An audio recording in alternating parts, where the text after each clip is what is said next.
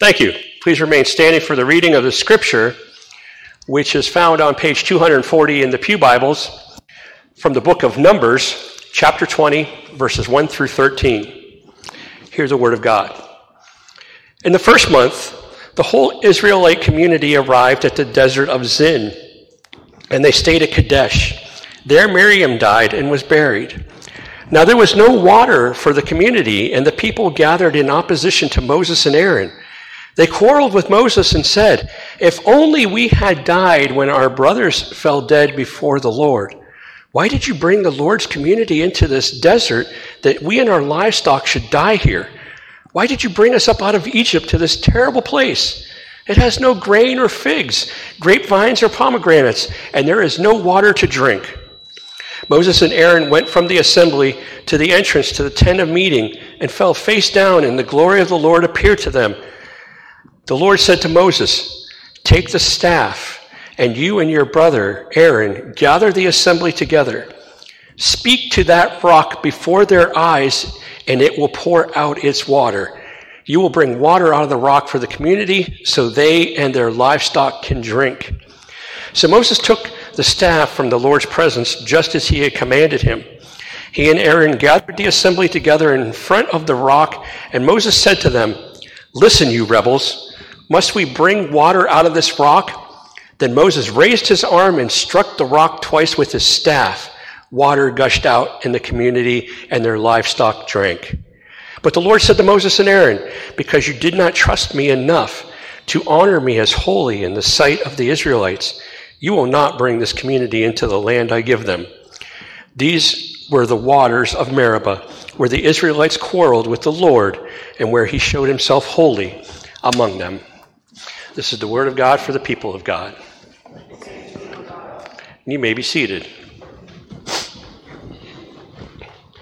You may have heard this story before. I think I may have actually spoken this one before, but a man's hiking, and he gets a little too close to an edge. I know every time we go to the Hocking Hills, it's Tanya's worst fear, because I like to peek over the edge. She thinks I'm going to fall over. I shouldn't joke about that, because it is pretty steep. But anyway, this man falls over the edge, grabs onto a branch, and he's just hanging there. Now, the branch is sturdy. It's holding him. He's not going anywhere, but he's scared. He yells up, "Help! Is there anybody up there?" He doesn't hear anything. He yells again. Doesn't hear anything. Finally, he says, "God, I need you right now. I need help." And he hears from above, "Yes?" He said, "Is there somebody up there?" He said, "This is God. What do you need?" He said, "I need to get off of this cliff. I'm going to fall." And the Lord says, "Let go." And the man says, "Is there anybody else up there?" Why don't we trust God? If we hear God speak to us and tell us something very specific, and we know beyond the shadow of a doubt that he spoke it, why do we still do something else? Only we can answer that for ourselves, because we would all probably give different answers. Now, I'm not here to browbeat anybody and say, "Hey, you got to have faith." That's between you and the Lord. But I'm sure that we would all admit to times where, yeah, I'm pretty sure that was God speaking, and, well, I was just a little bit too scared to do it, or I don't know. There was a time I was told by the Lord, I was clearly told by the Lord, to put $20 in somebody's mailbox. I thought about it for a minute. I was like, I know I'm hearing God's voice now, a lot clearer. I'm pretty sure he said put $20 in my neighbor's mailbox. And I had $20 in my pocket too. Could have easily done it, pulled it out, stuck it in the mailbox. So I start walking up there, and then my mind starts going, "This is crazy. Why are you doing this? What if someone sees you?"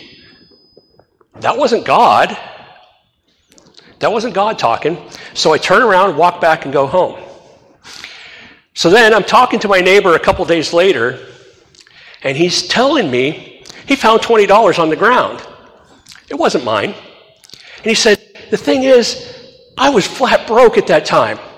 His mother, he had been living with his mother, and his mother had moved out because she got a job in Pittsburgh, and he was still struggling. He's a teacher. It was the summer. He had money, but he was struggling. And he said, that $20 I was able to get food and put a little bit of gas in my car. And I went, wow.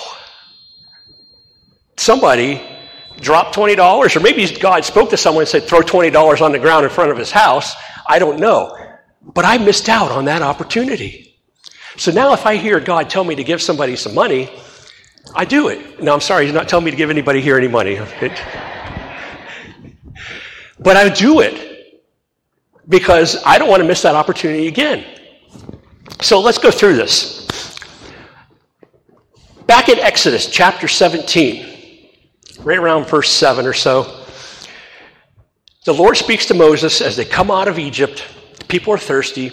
They've been wandering the wilderness for a short time, and they're thirsty. And there's these giant rocks in Israel. I mean, they're massive. They would probably reach almost to the ceiling here. And however it works scientifically, I don't know, but they can hold water. And if you strike them hard enough, they will split open and the water will gush out. Okay? And God knew this, and he says to Moses, back in Exodus, when they first start wandering, strike that rock one time. Strike that rock with your staff, and the water will pour out, and God gave people water. And it was at a place called Meribah, which means quarreling. But anyway, due to some other factors, mainly not believing that God is going to give them the land that he promised to give them, and they don't have faith that they can take on the giants that are in there, God sends them into the wilderness for 40 years. So 40 years later, we come to this passage we read this morning. 40 years. That generation had passed. Everybody who was alive and living then was born after that incident at Meribah the first time, except for Moses and Aaron. Miriam had passed, so Moses and Aaron, and then Joshua and Caleb, pretty much everybody else had passed. So they're asking again, hey, you know, our fathers all died. Are you going to let us die too? Where's the water? Where's the food? So Moses and Aaron, they go to the Lord, and the Lord says, speak to that rock. Moses is like, yeah, okay, I've done this before. I know what to do. I struck that rock, and water comes out, and it's amazing. But he said, speak to that rock. Speak to that rock. Now, put yourself in Moses' shoes. You know that if I hit this rock hard enough, water's going to come out. Right? Okay. Put yourself in my shoes. You know that you got $20 that you can give to your neighbor, and you could also spend that $20. What are you going to do? So in that moment, Moses goes up there, and I love how he says this, you rebels, you look what the kind of mess you put me in. And he strikes the rock, not once, but twice. Now, the first time he only had to strike it once. I can just imagine. The Bible doesn't tell us, but I can just imagine, okay, here's your water. Hits it again. Because it didn't happen the first time, and God's like, okay, they need water, make the water come out. But what if he would have spoke to that rock? What if he would have spoke to that rock? Think about this. Let's put this in a modern day context. We have people who, we mentioned 3 people today that have cancer. Alice has skin cancer. Diane Conroy is, I think, ovarian cancer. Is that correct? And Brenda, possibly brain cancer. Steve had bladder cancer. There's probably others that we don't know about, or we just haven't brought up. What if God said to us, speak to that cancer and tell it to leave? Would anybody be willing to stand up and do that? Now, wait a minute, Phil. How do you know God said that? Sure. That's a first question I'd ask too. How do you know? And you know what? God's okay with that. He knows who we are. He knows that he knew I wasn't going to put $20 in that mailbox. Okay? He knew Moses was going to strike that rock twice. He knows who we are. He knows that we will question. He knows that we sometimes struggle with faith. But what if God said, I'm really telling you to speak to that cancer and tell it to come out of that person? Would you be willing to do it? Now, think about that for a minute. Because a lot of us just want to say, oh yeah, sure, yeah. But as you're walking up to that mailbox and you got $20 in your pocket, are you willing to go through with it? Are you willing to walk up to that person and say, cancer, come out of this person? Or what if he said something else? I want you to give $20 to some charity. What if he said, I want you to join the choir? What if he said, I want you to be a pastor? I've been through that one before. What if he said anything to you? Are you going to do it or not? Here's the struggle. We know in our minds what can happen if we do act on something. We go through it all the time. We go through our minds and we say, okay, this could happen or this could happen and this can happen. And those things usually don't happen at all.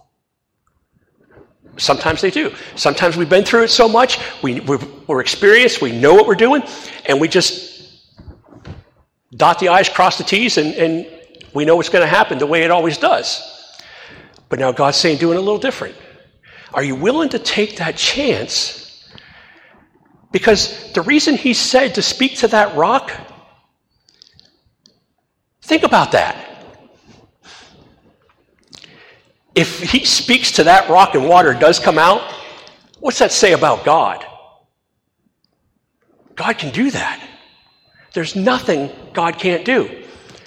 I mean, think about, would you not believe you're just, right now you're 40 years old or less and you're wandering the wilderness and all your ancestors have died and you're not even sure why you're here. You've heard the stories of coming out of Egypt, celebrated Passover each year, but you're like, I don't know about this God guy, who is he? Can he really do these things? And then suddenly your leader speaks to the rock and water comes out. Yeah, I'm going to believe. I'm going to believe. If someone came in here right now and couldn't walk and someone came up and put their hands on them and made it so they could walk, you'd believe, wouldn't you? Seeing is believing. But a lot of us have never seen something like that. So it's hard for us to believe it. But man, can you imagine if how things would have been different for them if Moses would have spoken to that rock instead of striking it? Sure, anybody can go up and strike the rock. I bet you there were people who probably struck those rocks to get water and it wasn't recorded in the Bible. Because the first time you do it, everybody knows, hey, there's water in that rock. Right? Now, there's all kinds of spiritual implications to this too. Jesus is our rock. He's the living water. Speak to the Lord. It's a spiritual thing. There are all kinds of ways we can go with this. But today the Lord wanted me to ask you, if you see it, would you believe it? So I'm going to do something right now, and I'm just acting on faith.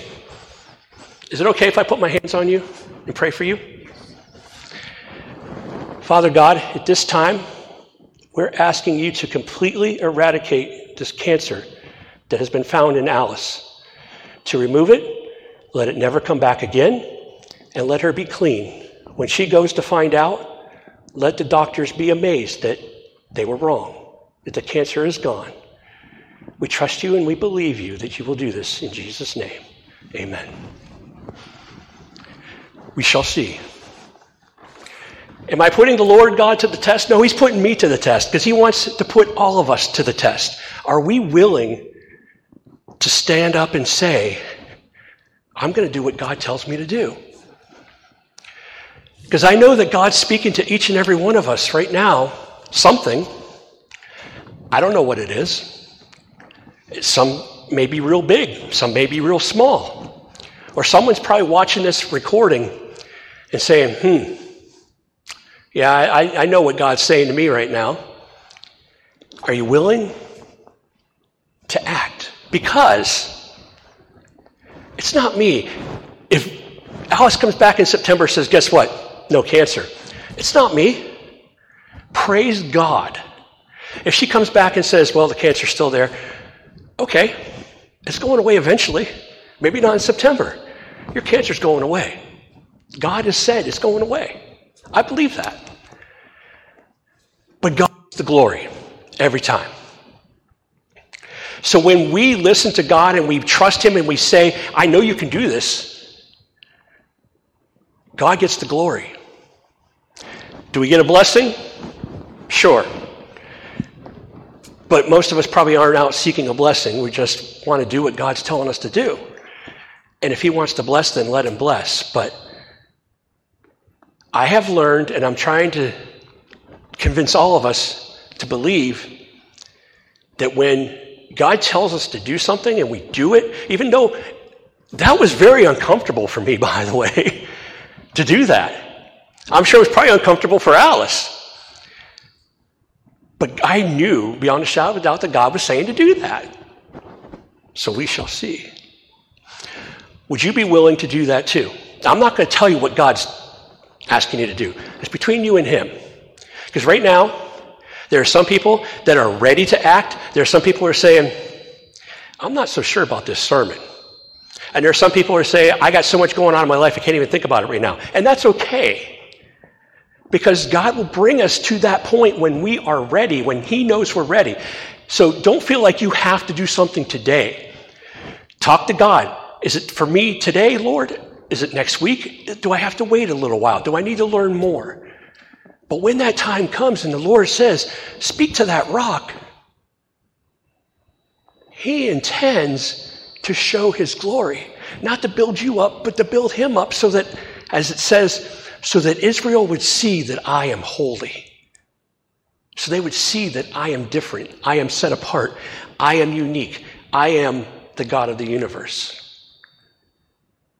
Not to show how great Moses was, not to show that there's power in this staff. It wasn't a magic wand. And that's another reason he didn't want him to strike it. Oh, Moses got a powerful staff. I'm going to steal that one night and go get some water for myself. That's not how it works. So God wants to show himself to others through our actions. But are we willing to trust that God can do it? Whatever you're going through right now, a loved one that's ill, relationship problems, financial problems, work problems, an illness of your own,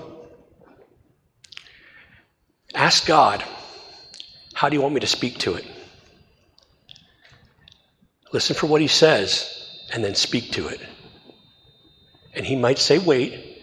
He might say, tell it to leave. He might tell you to do something, but do it, because you're not going to go wrong.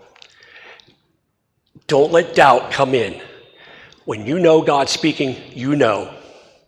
And if you need help on understanding how he speaks, let me know. I would be glad to teach you and help you to know when God really is speaking.